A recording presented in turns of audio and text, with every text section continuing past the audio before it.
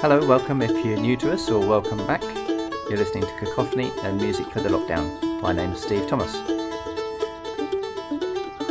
Today we're going to listen to some pieces of wind music that are short, witty, yet still dark, emotional and inventive. The Wind Quintet, which is made up of flute, oboe, clarinet, bassoon and horn, is a bit of a niche like. I've played in a few in my time, and they're great to play in and music to play. But the sound world of the five instruments can often sound a bit thin, I think. So it's not always the most rewarding music to listen to. It's sometimes better to be on the performer's side of the fence. There are no concerns here, though, in these brilliant pieces by George Ligeti, the Six Bagatelles. He wrote these pieces in 1956, and as I say, they're very short, each one just a couple of minutes, but they're really fun and inventive, with an almost mad sense of energy running through the whole thing. Ligeti was Hungarian, and a serious composer who was always deeply interested in the world of sound, sonority, texture. If it's not a weird thing to say, perhaps more than any other composer, he was concerned about the sounds his music made, and he'd exploit all the extremes of technique to see what different sounds instruments could make, and that's actually really helpful in a wind quintet to make it more interesting. Ligeti really exploits the different character of the five instruments here, and how they interact.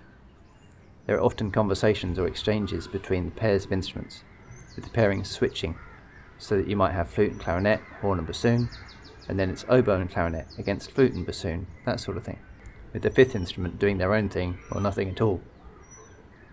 One of the things musicians most enjoy is playing chamber music like this.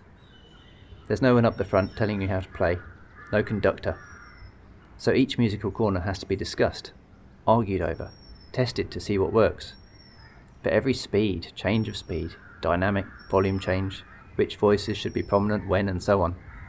There's loads to get your teeth into here, because Ligeti's changing stuff around the whole time. And so to the music. The two outer movements are like chase scenes, with a cartoon madcap feel. And yet he still finds space for some delicious, sparse, quiet chords and textures.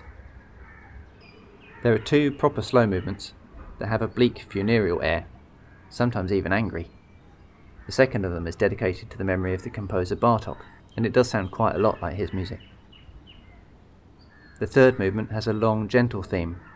It's a relaxed and countryside feeling over accompanying instruments who have to play a surprisingly difficult 7 notes in a bar.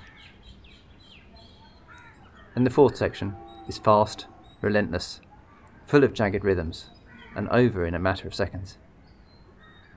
And it finishes with the second of those madcap dashes with a funny ending. Ligeti was a very serious composer, but also a seriously funny one, and the fun things that he does have a lightness and spontaneity that other composers just can't match. This last movement was banned by the Soviet authorities. Too dangerous, apparently.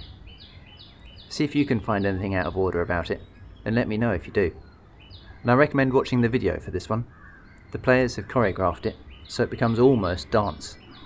It's really effective, and adds a lot, especially about the interactions of the different players. The links to watch or listen are below as always, or in the podcast show notes. Please let me know what you think. With a like, comment or share. Please subscribe, come back for more, and thanks for listening.